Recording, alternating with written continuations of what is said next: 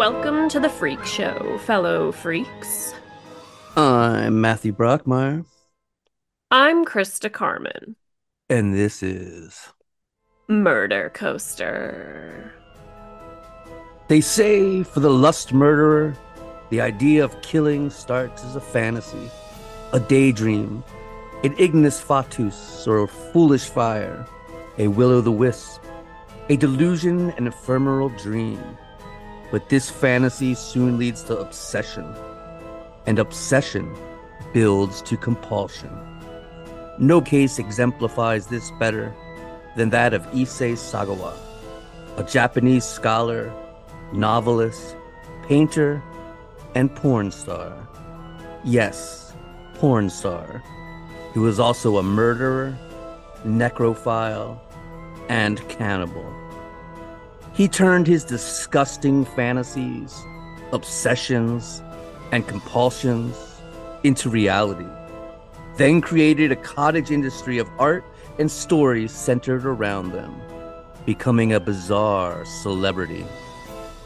Today, ladies and gentlemen, we bring you the story of Issei Sagawa, the Kobe Cannibal. Let's begin. On June 12th, 1981, Renee Hardevelt was hurrying through the streets of Paris and to the apartment of a friend to help him with a project on German poetry. Renee was 22 years old and working on her PhD in French poetry at the prestigious Sorbonne University. She was Dutch and had only been in Paris for 6 months. She was strikingly beautiful, tall, statuesque, with large almond-shaped eyes, full lips, and lush brown hair cascading over her shoulders. She was also absolutely brilliant, fluent in German, English, French, and Dutch, a scholar of literature with a deep passion for poetry. A close friend of Renee's from the university was doing a project on German poetry and had asked her if he could record her reading some poems since she was so fluent in German. The friend was a Japanese man known affectionately as Pang, though his real name was Issei Sagawa, and he himself was working on a PhD in comparative literature at the university. Tang was a bit of an odd duck. Tiny, only 4 foot 9 inches tall, weighing about 85 pounds. With a large, odd-shaped head, he was extremely shy and introverted. But like Renee, he was a dedicated scholar. He had a master's degree in Shakespearean literature and could himself speak several languages. Both of them were outsiders of sorts, she from Holland, he from Japan, and they'd bonded over their love of writing and literature. He'd offered to cook her dinner if she'd record some poems by Johann Robert Becker about the nature of death and help him translate them. This was their second night working on the project. She knew Issei had a crush on her. He'd even told her as much. But she told him she liked him very much, but didn't feel romantically towards him, and they'd agreed to remain friends. And she did like him very much. Indeed, she'd even written her parents back in Holland, telling them about him, and saying how nice it was to have a good friend. Again, she'd only been in Paris for 6 months and was glad to have met such a nice, gentle, and highly intelligent person. Renee knocked on Issei's apartment door and he answered, all smiles, eyes glinting from behind thick glasses, a frail little man, well over a foot shorter than her. He ushered her inside, where she sat down in front of a tape recorder and resumed the project they'd started on a few days earlier, as he busied himself in the kitchen, cooking them dinner. Renee cleared her throat, hit record on the tape recorder, and began to recite the Johann Robert Becker poem. Der dort rug über die As Renee's Verfein strong voice Fronde filled the die in noch space of the sehen, tiny apartment, words which translated as, what kind der of dort times are rug these über, when to talk der about dort trees is rug almost a über die crime because it Verfein implies Fronde silence die in noch about so many sehen? horrors? Issei silently scurried behind her to a closet and retrieved a rifle he'd bought earlier from a French farmer. Renee reading on, oblivious. Und doc esse und trinke Issei ich. nervously raised the barrel of the rifle to the back of Renee's head. The German words saying, "Yet Und I doc eat esse and und drink," trinke ich. echoing in his head. Wirklich ich liebe am With these Franken words, Seiten. "Truly I live Wirklich in dark ich times," liebe am Issei Franken squeezed the Seiten. trigger, the bullet slamming into the neck of Renee, piercing tissue, shattering her spinal cord, and ripping out through her chin. She slumped forward, instantly dead, the blood spattered tape player recording the gurgling of her blood as she slowly slipped off the chair and tumbled to the floor. Issei Sagawa would then commence a nearly 3-day orgy of debauchery and cannibalism on her corpse, mutilating and eating her, sexually assaulting her, storing body parts in his refrigerator, and cramming the remains into a suitcase he would unsuccessfully try to dispose of in a lake. But he was a terrible criminal, leaving a long trail of clues and was quickly apprehended. But there would be no trial for this admitted murderer, necrophile, and cannibal. In fact, within a few years, he'd be a completely free man who would exploit his infamy and crimes in novels, poems, paintings, a comic book, and even pornography, becoming a Japanese porn star.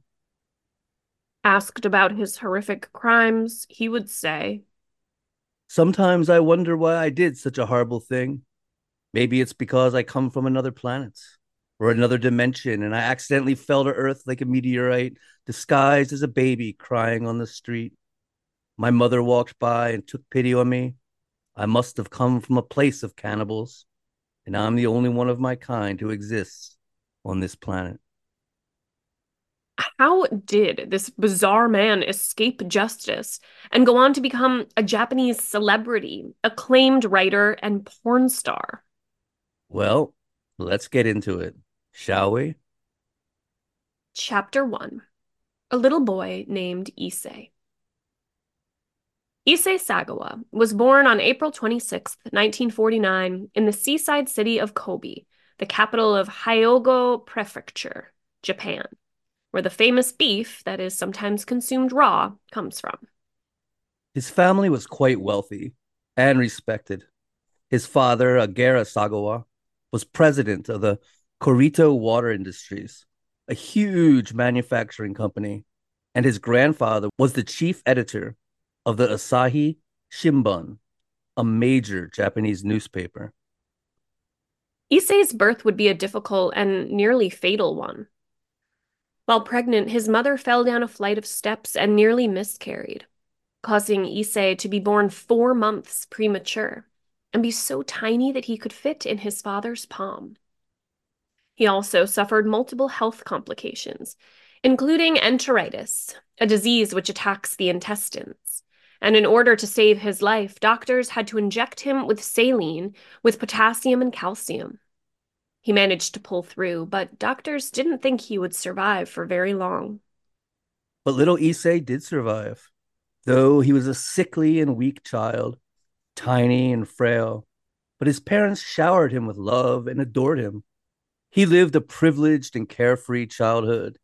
He would go on to describe his childhood as the best time of his life.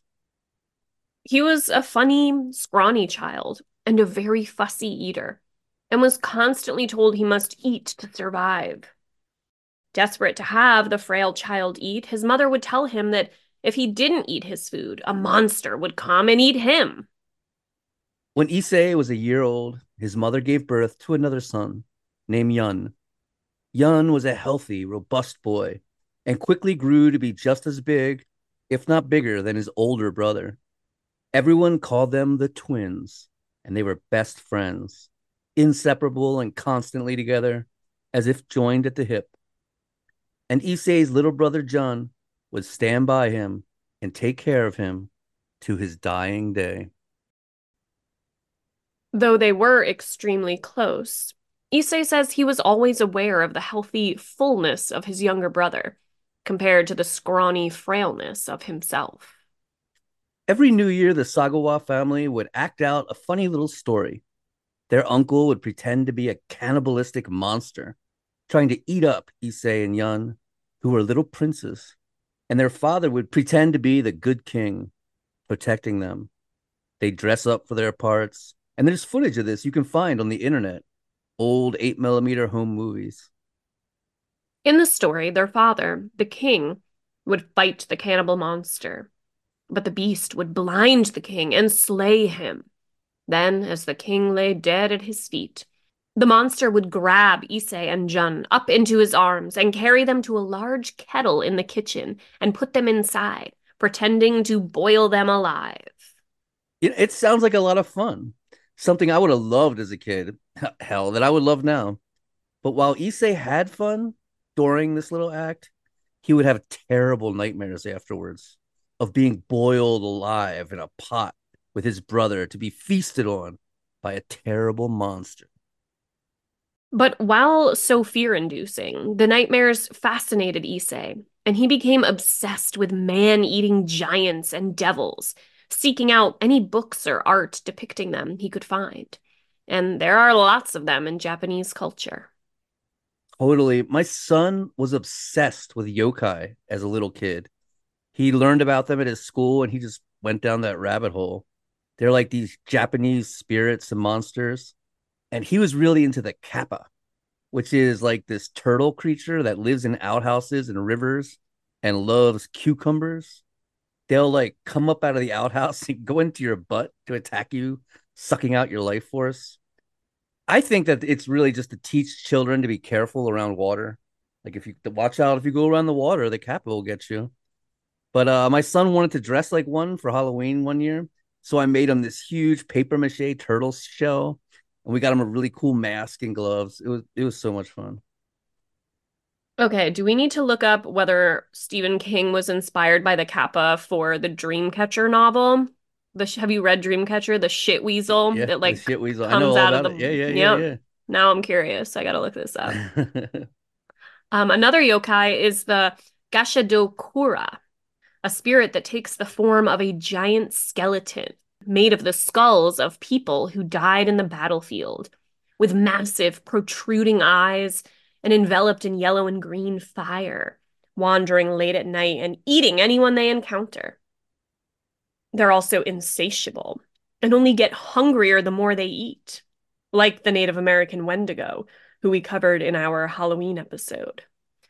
When the Gashadokura approaches, you'll know because you'll hear a clattering sound from their teeth that goes gachi, gachi, gachi. He also became obsessed with Western fairy tales that involved cannibalism. In particular, Hansel and Gretel, just like old Armin Muse, the German cannibal from last week's episode.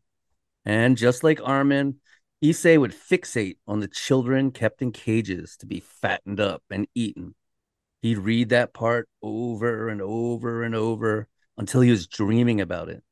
And he'd fantasize that it was children from his school in the cages and that it was he that was going to eat them up, salivating over the thought of their plump legs. He says he was always aware of the roundness and fullness of other children's bodies and how he was scrawny to the point of skeletal. He felt incomplete and developed an overwhelming desire to have what he lacked. Quote, I have always felt a sense of being half formed, a part of me, a physical essence, missing, a part that is pink and soft. End quote. His dreams grow darker and more bizarre. He'd be in a surreal and hellish landscape with a bizarre giant monster, and all the girls from his school would be in cages dangling from chains. The horrible creature and he would wander through the maze of cages, looking for the right little girl to pull free and devour. At this time in 1950s Japan, sex was a completely taboo subject, in particular in the Sagawa family. It was never talked about. Issei had never even heard his parents mention the word sex before. He didn't know what it was. And when he got his first erection, He was terrified. He thought something was wrong with him, that he was sick, but he was also overcome with a deep feeling of shame, but also filled with bizarre lusts, and disgustingly encouraged the dog to perform oral sex on him. As we discussed with Patrick Kearney on the first Freeway Killer episode, bestiality, or zoophilia, as it's called in the DSM-5, where it is listed as a specified paraphilic disorder, is a huge red flag and can point to a very dangerous antisocial personality disorder. Yeah, I was a guest recently on a podcast called Crimes, Killers, Cults, and Beer, hosted by my good buddy Bill Selby. Fun show. And we were discussing German serial killer Peter Curtin. He engaged in like all sorts of bestiality. I mean, really taking it to a new level. It's so disgusting. But he was really like one of the most ruthless and terrifying people that I think ever lived. I mean, he was the worst of the worst.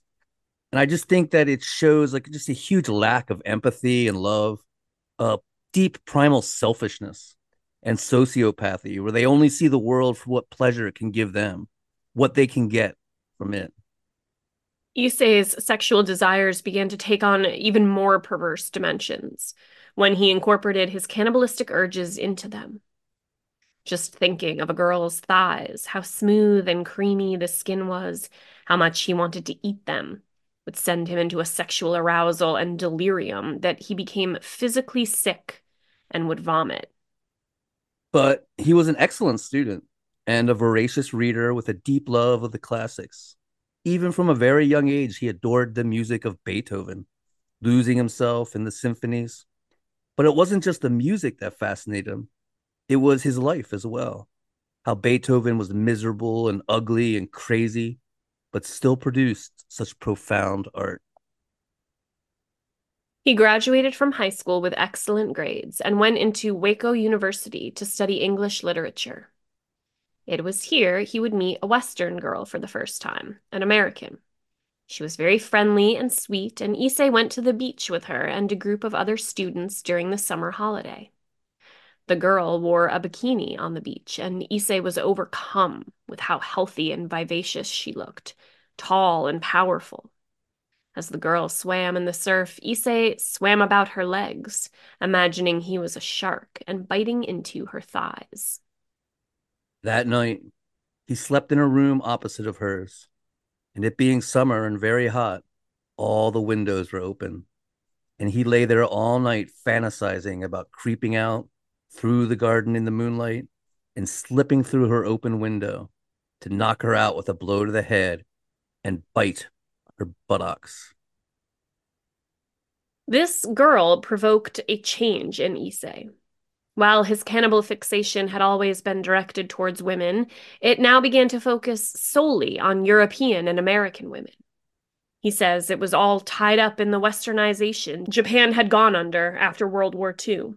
The Japanese people now obsessed with American and European culture, the pinnacle of which Issei found in the image of Grace Kelly. Grace Kelly was an Academy Award winning actress who became the Princess of Monaco when she married Prince Rainier III. Issei saw her in the film High Noon and was absolutely captivated by her. She was idolized the world over, but while most were captivated by her sparkling eyes and perfect cheekbones, her radiance and full figure, Issei was focused on her shoulders, how round and soft they were, how much he wanted to sink his teeth into them. He'd explain his fixation like this. I am a weak, short, ugly man. I know that. That is the plain truth. But that is why my yearning for something big and wholesome was so strong. And for me, this was a Western white woman, a beautiful one. He began play acting, as he says. The beast in me made me find a secret place for his rituals. Yeah, it's just like Armin Muse, who we covered last week. He'd pretend to be eating human flesh while he masturbated, and he saw himself as two parts, the animalistic monster and the rational human. But these two parts were working together. The rational part of him saying, Just satisfy the beast a little, and he will let you alone for a while. He finished his undergraduate work and then moved on to Kwansei Gakuin University in Tokyo to work on his master's degree on the plays of Shakespeare. At 23, living in Tokyo, he noticed a beautiful blonde German woman had moved in near him and was overcome with a desire to eat her. He stalked her for days, falling deeper and deeper into fantasy. One night, he came to a decision. He had to have her. He simply could not resist the urge anymore. He slipped on a rubber Frankenstein's monster mask, grabbed an umbrella, which he planned to use to knock her out, and climbed through her open window into her apartment. For me, this is simultaneously terrifying and hilarious. First, the thought that he could knock a person out with an umbrella. Like, how's that going to work? And second, this 4 foot 9 inch guy creeping around with a Frankenstein mask. I mean, he must have looked like a child. But I also think this shows just how lost in fantasy he was. Like, why an umbrella, right? Well, we mentioned he was obsessed with yokai, and I can't help but think maybe he was fixating on the Kasa Obaki. Kasa obaki are umbrellas that become monsters, often depicted with one eye and a long tongue. They're a yokai that is part of the folklore of Sukamogami, or haunted tools. Could his fantasy life have melded with his reality, so much so that he considered the umbrella a mythological monster to help him achieve his terrible goal? Well, we don't know. It's just speculation, but it's certainly interesting to think about. Right? But we do know that once he was in the apartment and saw the woman soundly sleeping in her bed, he ditched the umbrella. He went to the kitchen and retrieved a knife. His desire was to cut a piece of her flesh from the sleeping woman's buttocks to eat. He skulked up to her, knife in hand, trembling, and as he readied himself to stab, his knees brushed up against her, awakening her. The woman bolted upright and screamed in terror at the sight of Issei in his Frankenstein's mask with a knife in his hand. In a panic, Issei scrambled away, heading back to the window to escape. But the woman grabbed the scrawny little guy, pummeled him, and held him down, pinning the squirming little man in the Frankenstein mask to the floor while she called the police. Yeah, I love this. I love it. Honestly, this creepy little guy getting the shit kicked out of him by this woman and then held down while his intended victim calls the cops. It's funny as hell and really poetic justice. Issei was arrested and charged with attempted rape. He dared not tell the police that he was actually there to cut her up and eat her. But before the matter could go to court, Issei's father paid the woman to drop the charges, and she did, so nothing came of the incident. But his father did demand that Issei see a psychiatrist, which he did. After talking to the psychiatrist about his fetishes and obsession with eating human flesh, the doctor declared him incredibly dangerous and deeply troubled. But nothing was done. And a few years later, after receiving his master's degree in Shakespeare, he was headed off to Paris. He left for Paris on April 26th, 1977, his 28th birthday, to study comparative literature at the Sorbonne University. Paris was not as he had imagined it. It was a cold place, far from inviting and warm to the literary scholar. The French people can be known for sometimes being brusque and even rude to foreigners, especially during that time period. He was a stranger in a strange land, an outsider in every way, and the French language did not come easy to him. He had a hard time learning it, which was a significant barrier, and the people were cold to him. He was incredibly lonely. He felt so insignificant and other, tiny in a world of giants. He was also surrounded by the objects of his desire. Back in Japan, it had been rare to see a Western woman, but now they were everywhere. It was simply overwhelming. His desire to eat a woman had become all prevailing. He says it had changed from an obsession into an obligation. When actress Jean Seberg, a beautiful blonde famous for her work in the French New Wave cinema, was found dead in the back of a rental car of an apparent suicide, naked and cloaked only in a white blanket. He became obsessed. The car had been parked quite close to his apartment. He began to imagine what it would have been like if it was him who'd found her, fantasizing about using a shopping cart to bring her back to his apartment. He would skulk through Paris at night, peering into cars, hoping to find a beautiful naked white woman he could eat inside them. This really displays how he was 100% a product killer. As we've mentioned in other episodes, there's product killers and process killers. Product killers kill for the product, namely, the corpse, which they wish to play with, eat, or defile. Process killers are sadists who kill because they enjoy the act of murder, the process of taking the life from someone. Once the person is dead, they have no use for the body and quickly either abandon it or dump it somewhere. Issei just wanted the product. He would repeatedly say later that he had no desire to kill at all. He just wanted to eat a woman. He was so focused on the product, a body, and so lost in fantasy that he went out at night hoping to just find a dead woman laying around. Crazy. Oh, goodness. He began to write about his fantasies of cannibalism, sometimes on paper, but often just in his head, writing a script where he would only be an actor acting the crimes out. He hired sex workers with the idea of killing and eating them, but could never bring himself to do it, though he came very close to strangling one as she took a shower. And then he met Renee. For Issei, it was love at first sight. The moment she walked into that classroom, he was drawn to her, absolutely captivated and obsessed. Later that day, he drew her from memory. He approached her, and she was actually quite nice to him.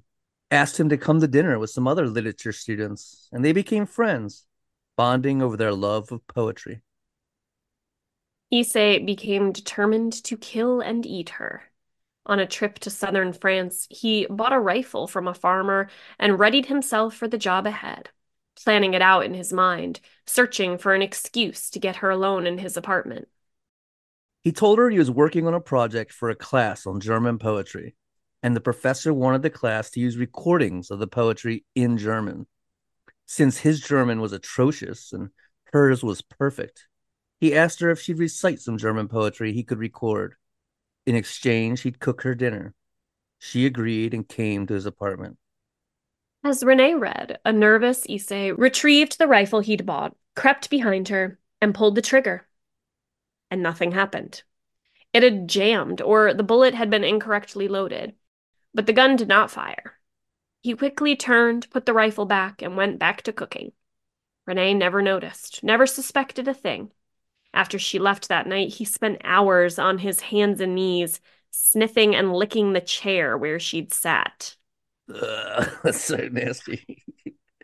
2 days later, he'd invite her back again, and this time he'd be successful. When the shot rang out and she fell from her chair, Issei was so shocked by what he'd done that he passed out. When he awoke, his first reaction was to call an ambulance, try to save her. But then he reminded himself, this is the moment you've been waiting for your whole life, what you've planned and prepared for. And he steadied himself for the job ahead. He covered her head with a towel, then undressed her, having difficulty rolling her over because she was so much bigger and heavier than he was. And there was the object of his cannibalistic desires, her buttocks. He stared, fixated on her right buttock, thinking how delicious it looked, though he says he was scared of her left buttock, as it was closer to the heart, and he says he was afraid of blood and worried that the left buttock would have more blood within it. Finally overcome, he sunk his teeth into the flesh, expecting it to give like a mound of cheese. But the flesh was firm, and the little man actually hurt his teeth trying to bite into it. So he went to the kitchen and retrieved a fruit knife and tried to slice into it, but the thick flesh wouldn't cut.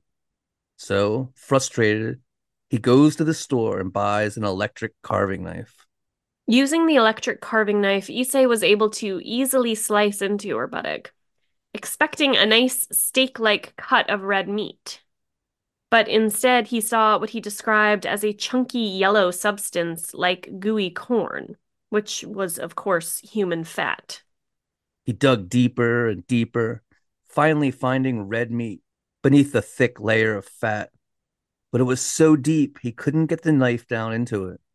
So, using his fingers, he dug down through the yellow fat, pinched a bit of red meat, and yanked it free, plopping it into his mouth. He describes the meat as soft, tender, and flavorless. Says it melted in his mouth like tuna sashimi. A mad lust was building inside him. He turned her back over, kissed her lips, and whispered to her in French that he loved her. Je t'aime. Now, in a sexual frenzy, he raped the corpse. Afterwards, he cut off pieces of her lips and ate them raw. Then, using the electric carving knife, he severed her left breast. He attempted to bake it in the oven, but the fat began to render and liquefy, so instead he fried it in a pan and ate it with mustard. He then began to butcher the body, starting with her thigh, placing each cut in the refrigerator, listening to the tape of her reciting Johann Robert Becker poetry over and over, photographing it all as well. He'd once taken a luxury cruise and befriended a Greek butcher who'd explained to him all the basics of how to butcher an animal to retrieve the finest cuts of meat. And he put all this gained knowledge to use, soon filling his small refrigerator. He took so much meat from her left thigh that only the femur bone was left. Renee Hardevelt was just 25 years old. She was beautiful and absolutely brilliant, with a full life ahead of her. She spoke 5 languages fluently, was working on her PhD in French poetry, when Issei Sagawa savagely killed her that sad and terrible day, and then disgustingly desecrated her body. For the next 2 days, Issei would continue to butcher, eat, and sexually assault her body, eventually cutting off her head, arms, legs, and nose, slicing out parts of her vagina, and swallowing them whole. It was June, the hottest month of the year.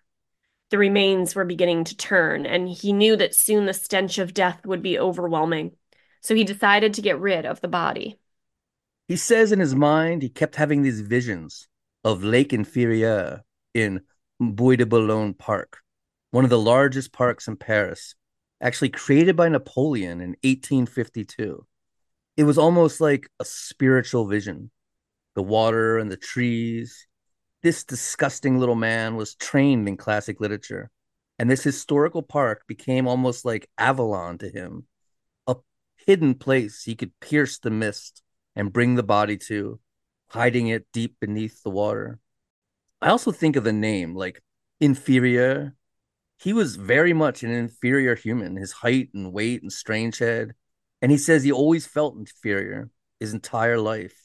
He suffered from a deep rooted inferiority complex developed as a very young child. Some of his first thoughts were that he was different from the other children who were full, plump, and healthy. Could the name of this lake have been the reason he fixated it in his mind and it called to him? I don't know. Something to think about, perhaps. Well, he bought 2 large suitcases and, after wrapping the body parts in plastic, managed to cram Renee's remains inside of them. He then called a cab and drug the suitcases out to the curb. The cab driver, helping him lift the suitcases into the cab, remarked how heavy they were and jokingly asked if he had a body in them. Issei laughed and said no, books. Interestingly, this exact same thing happened to infamous cannibal Jeffrey Dahmer. He too once had a body in a suitcase, and the cab driver joked that it felt like he had a body in it, and he too claimed it was only books. Bizarre coincidence. Totally. And to exemplify just how lost in fantasy Issei was, the park, lake, and entire situation were nothing like he thought it was going to be. It was after 6 o'clock in the evening, and he thought it would soon be dark, and he could slip into the empty park unnoticed. But it was the middle of June, near the summer solstice, meaning days were the longest of the year, and the sun was far from setting, and the park was packed. There were sunbathers everywhere, couples strolling, children playing, families picnicking, and it was huge. He didn't even know where to get dropped off. The cab driver didn't know what to make of this strange Japanese man with all this heavy luggage asking to be dropped off at the park. It made no sense. Issei loaded the two suitcases onto a dolly and awkwardly began to wheel it into the park. But the suitcases were incredibly unwieldy for the admittedly weak and scrawny little man. He struggled to maneuver them into the park and made a spectacle of himself, people stopping to stare, wondering what he was doing as he dragged and pulled and pushed the dolly and heavy suitcases over the grass and into the trees. He managed to find a secluded pond, but struggled to get the bags down the slope to the water. And at some point, exhausted, he finally just gave up getting the suitcases to the water and simply shoved them into some bushes. As he started away, the sun just beginning to dip into the horizon, that magic time when pastel shades of orange and purple begin to fill the sky, he noticed he wasn't as alone as he'd thought. There was a couple up on the hill, as well as a man walking along the edge of the pond. The man noticed the suitcases secreted there in the bushes and asked Issei if they were his. Issei had a choice. He could say, yes, they were, and gather them up and leave with them, or just deny it. Being cowardly, he said no, they weren't his, and quickly began moving away, glancing back and seeing to his horror that the man was unzipping one of the bags. As Issei entered the trees and disappeared into the forest, he heard the man bellow in terror and began to scream, "Murder! Murder!" Police were quickly on the scene, interviewing everyone at the park who had seen the strange little man struggling to wheel the heavy suitcases around, tracking down the cab driver as well, who gave the police the address. And within 48 hours, Issei was picked up as he went to enter his apartment and in custody. He immediately confessed to everything. Issei's father flew to Paris and hired his son, one of the most expensive and influential criminal defense attorneys in Paris, one Francois Gibault, who had been president of the International Academy of Comparative Law. Francois began an insanity defense, stating Issei committed the crime during a psychotic break from reality and declaring Issei not fit to stand trial due to his serious and chronic mental illness. The judge ordered Issei to be remanded to the Villejuif Psychiatric Hospital to be diagnosed. Issei would remain in this hospital for years. The initial findings found him cold, self-serving, and deeply insecure about his height. While institutionalized, Issei was despondent and depressed and said he was very suicidal. He spent his time alone, choosing not to interact with the other patients. Listless and nearly catatonic, slipping into a deep state of despair. But then a major Japanese production company asked the famous Japanese playwright Karajuro to write a screenplay about the murder. Researching the case, Juro wrote to Issei, and the two men started a correspondence. Issei says the idea of turning his crime into a work of art captivated him and gave him a new will to live. So Issei began to draw and write, using his love of art and literature to explore his inner self as a means of understanding what it was he had done and why. He says the event felt like something from a dream, and by writing, he was able to confirm its existence, that it happened, and come to terms with it and his true nature. Okay, I just have to make a couple comments. One, the fact that turning his crime into a work of art gave him a new will to live makes me fucking mad and want to punch him in his stupid short little face. Two, while I am always behind the idea of using one's love of art and literature to like make meaning out of madness, still F this guy. And three, wait, what was three? Three, why was he given this platform? Like, what on earth? Issei began work on what he says was a fictional novel called In the Fog, about a murderer and cannibal trying to understand his own inner self, and says it was written purely for himself and not meant to be seen by others. explaining that it was a cathartic exercise in self-examination, but all the while corresponding with Kara Juro. In 1982, Karajuro published what was billed as a fictional story called Letters from Sagawa that contained much of his factual relationship with Issei.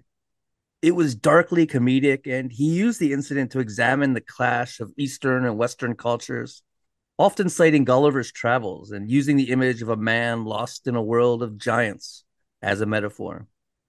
It was hugely successful in Japan, praised for its intellectual approach, was a bestseller, the first printing quickly selling out, and won the prestigious Itagawa Prize. And that September, Sagawa's own book, Into the Fog, was published. He claims without his permission. It sold several 100,000 copies before his father demanded the printing be stopped and it was taken out of bookstores. His father did, however, accept the royalties. Got to pay off that high-powered attorney somehow. Yeah. And meanwhile, the judge in Issei's case, Jean-Louis Bruguiere, found Issei unfit to stand trial by reason of insanity, but stipulated he must be confined to an institution for the criminally insane. Renee's parents were obviously irate and we requested another examination, but their request was denied.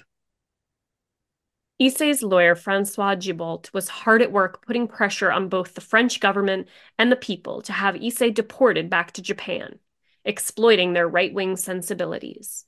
He portrayed Issei as a foreigner whose visa had long since expired and whom the French taxpayers now had to support. He makes statements saying it wasn't France's responsibility to pay for this foreigner's expensive medical treatment, and it should be done in Japan. And it worked. The judge ordered Issei to be deported back to his home country. There was just one stipulation: he could never return to France.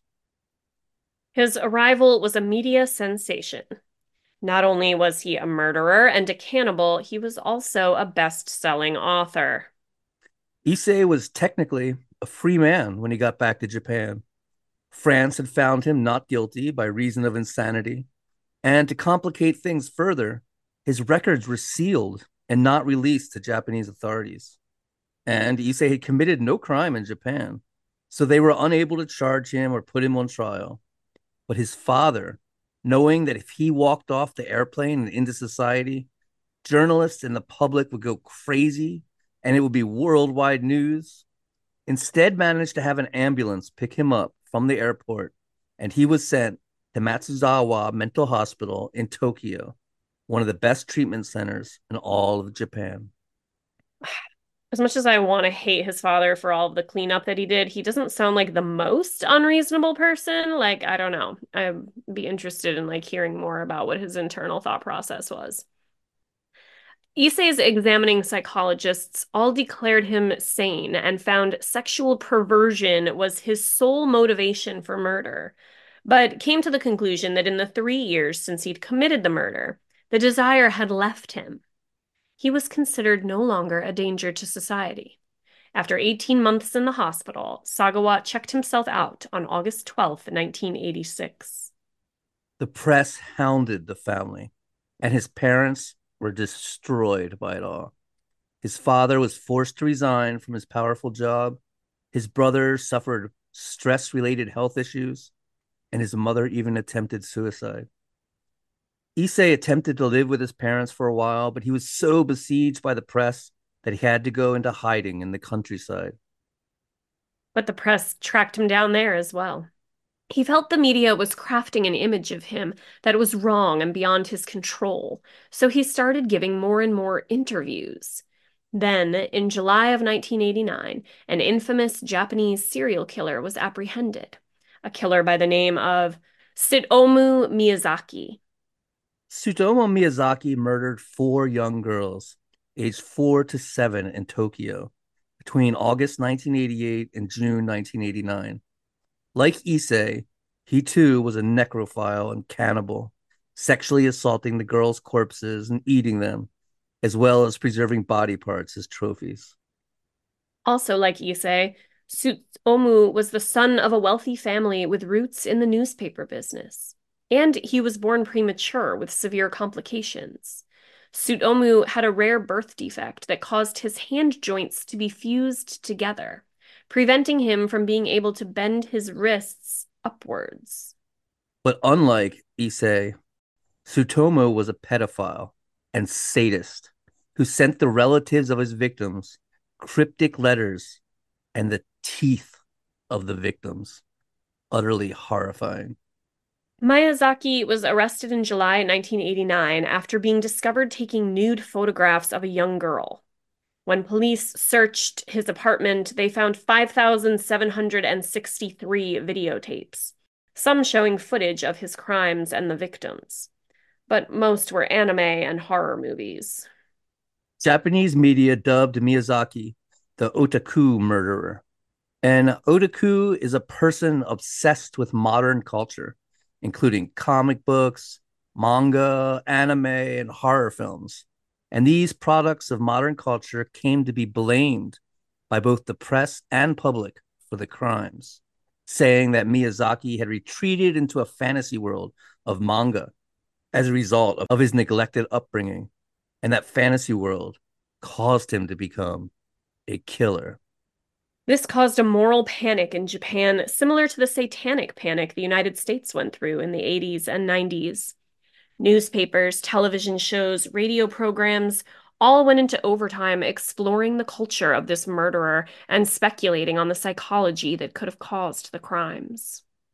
And during the media uproar, Issei Sagawa was brought up a lot. Not only were his background and crimes eerily similar, there was also the question of mental health and insanity and how pop culture may have been an influence. Issei was asked to write about Miyazaki and wrote an essay which was published.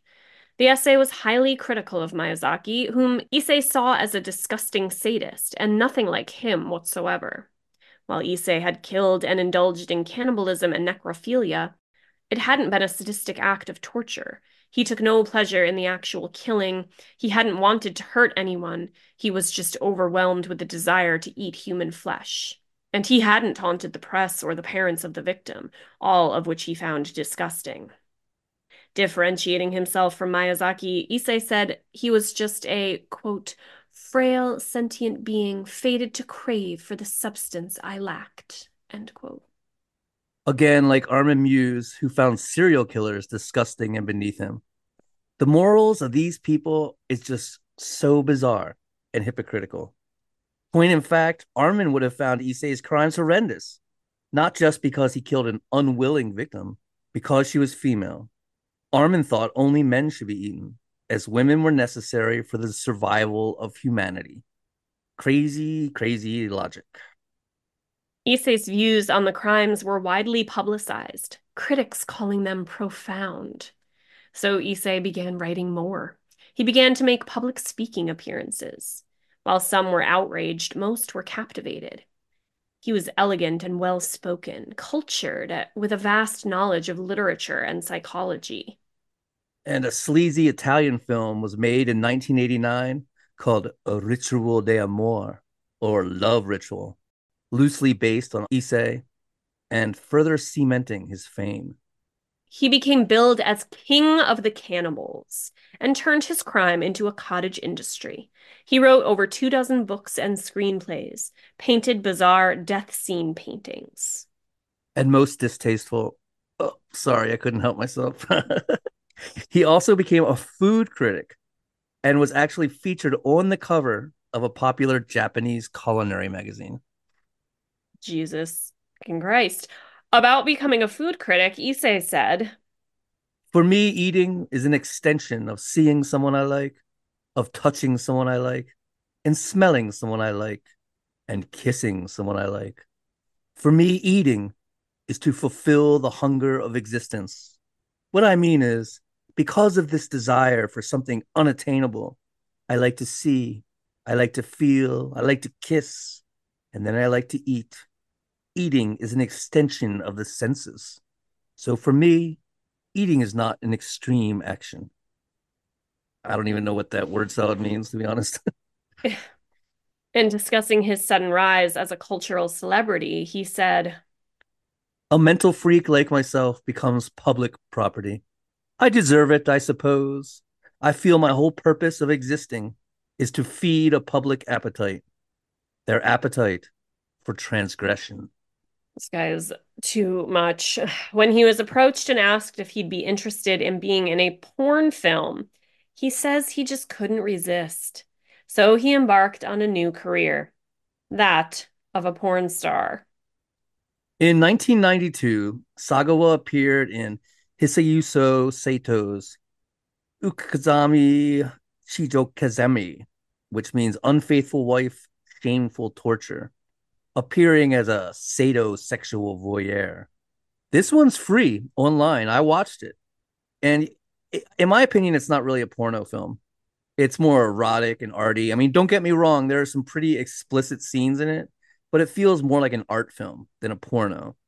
And Issei isn't even in it much, just in the background, basically.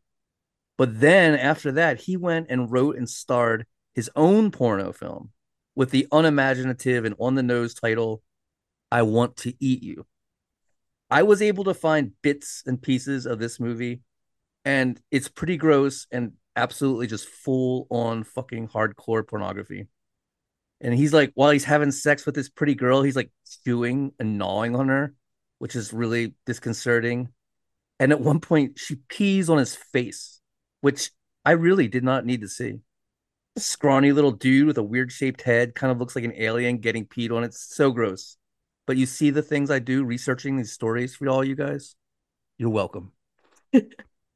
Oh, good Lord. In another porn film, also produced by Issei, there's a sex scene in a Holland-themed park with windmills, using a tall Dutch actress that looked just like Renee, something that many saw as exploiting his crime and being completely unrepentant. And he was giving interviews like crazy that also make him appear crass and unrepentant as well. In a British interview in 2007, he says, quote, My kind of desire, it is still the same. When I see all the beautiful girls' legs, I want to eat them. So I'm not cured at all. for the 2007 British documentary, The Cannibal That Walked Free, he's interviewed by Japan's top criminal psychiatrist. He openly says his libido and his appetite are interconnected, and adds by saying, When you see the beautiful girls on the train in the summer, you see their legs and you think they look good. But I think they look delicious. he admits to masturbating to his fetishes in the documentary, but says it causes him to calm down and makes his compulsions go away, explaining that masturbating is a way of suppressing his urges. The psychiatrist narrows it even further to the act of breastfeeding, using a woman's breast to survive. And I do not get this shrink. That's not cannibalism. Most human beings on the planet have breastfed, but this is the only famous porn star cannibal and murderer that I'm aware of. So for me, that theory is out the window. No, breastfeeding does not cause one to become a murdering necrophile cannibal porn star, at least as far as I'm concerned. Seconded. The doctor goes on to say that because he was spoiled and coddled as a child, he didn't learn good impulse control. Okay, so many of the killers we cover on this show have had severe head trauma or come from terrible, violent, broken homes. But this rich kid's deviance is because he was spoiled. It's like doctors blame whatever they want and are just grasping at straws. And for me, it really goes to show we don't understand extreme deviant behavior at all. We don't understand murder, sexual assault, fetishes, necrophilia, cannibalism. It's just a bizarre mystery why this happens. And maybe that's why we're so fascinated by it. Defending himself as a porn star, he said simply, quote, I have to be vulgar to survive. As his image of a scholarly intellectual exploring deviant psychology and transgression through art and writing faded into that of a media hog that was openly exploiting his crimes for profit, Issei managed to put the final nail in his coffin by writing a manga entitled simply Manga Sagawa. This was his most graphic and disgusting recreation of his crimes yet, and not marketed as fiction at all. But the actual acts are drawn out in detail. It's absolutely disgusting. The drawings are crude and childlike. They almost look like Dr. Seuss characters.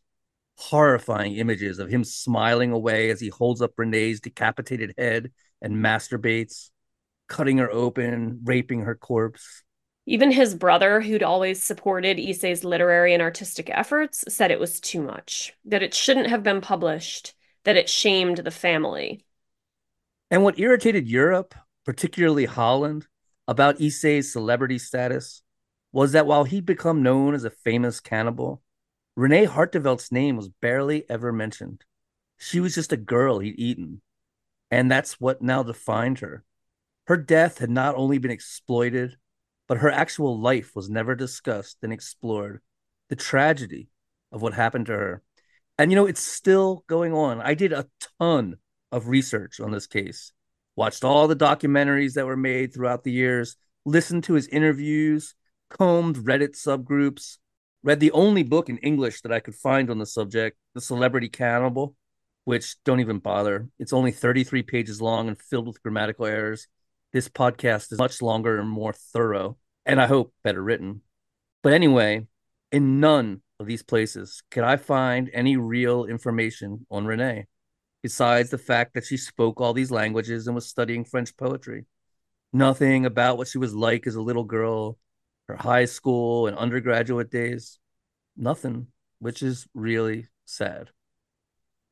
This calls to mind the episode that we did about Mercy Brown and Robert Koch, and how I said something along the lines of like, history has turned so many undeserving men into heroes, and the women, like Mercy Brown, was reduced to a vampire, and you can't find anything about her or her life. And I did the same thing, looked for, tried to, if she was interested in poetry, how nice would it be if this motherfucker had all this shit published, undeservedly so, and like, could we find one piece of her writing that you could like hold up and like include with the show notes to like give her 5 goddamn seconds of something? And you can't find anything. It's crazy. So that's just really maddening. Issei's rise to celebrity was over. I want to say thankfully or mercifully, but it was not Hmm. nearly soon enough. It should have never happened in the first place. His reputation as an intellectual was fully tarnished after the Magna, and he was simply a sad, disgusting, and infamous little man struggling to get by, scorned by all, friendless and alone. Still not bad enough. Unable to even pay rent, he was forced to move into public housing and go on welfare. 2005, Sagawa's parents died, and he was banished from the funeral, told not to attend. A devastating blow. He would go on to perform a daily ritual in their honor every day of his remaining life. In 2013, Sagawa developed a cerebral infarction, which permanently damaged his nervous system, causing him to twitch uncontrollably and seriously affected his ability to walk. As it was in childhood, his younger brother came to his aid, wheeling him about, protecting him, helping him survive. And on the 24th of November, 2022, Issei Sagawa died from complications of pneumonia at a hospital in Tokyo at the age of 73. And that's the story of the Kobe cannibal, Issei Sagawa. Scholar, intellectual, murdering necrophile, cannibal, and porn star. Crazy one, huh? Ugh, I'm glad he's dead. Makes me super angry. Gross. It's just like, I can't believe he was like, not only did he not have to be punished for what he did, not only did he escape justice, but was like weirdly celebrated. And this wasn't like like what just popped into my head is that the man who was featured in the movie Catch Me If You Can. Like, he went on to have a career with the FBI and was like, a brilliant mind, but he didn't, like, you can argue that the things that he did certainly hurt people. He could have hurt people worse pretending to be a doctor, but like, he didn't murder and eat someone. Like, how are you celebrating and putting stock in the things that this person is saying about another Japanese serial killer. Like, and I know that the profiling thing probably, I'm trying to think of like timeline wise, the FBI, all the stuff that was coming out of the US about like serial killer profiling, like maybe they didn't have as many experts at that time period to like make comments on somebody like Makasaki, and they had to rely on Issei Sagawa, but like you're trying to tell me there wasn't somebody, some intelligent psychiatrist that whose views we could have like paid more attention to than Issei Sagawa's? Come on. Yeah. And his holier than thou bullshit, like, oh, that guy's bad because, Right. like, dude, you're bad too, motherfucker. Fuck. And there you have it, ladies and gentlemen. Thank you so much for listening. And we want to hear from you. Do you got a case you'd like us to cover? Did we get something wrong? You just want to say hi? Drop us a line at murdercoasterpodcast@gmail.com. That's murdercoasterpodcast@gmail.com. We will see you next week. Bye.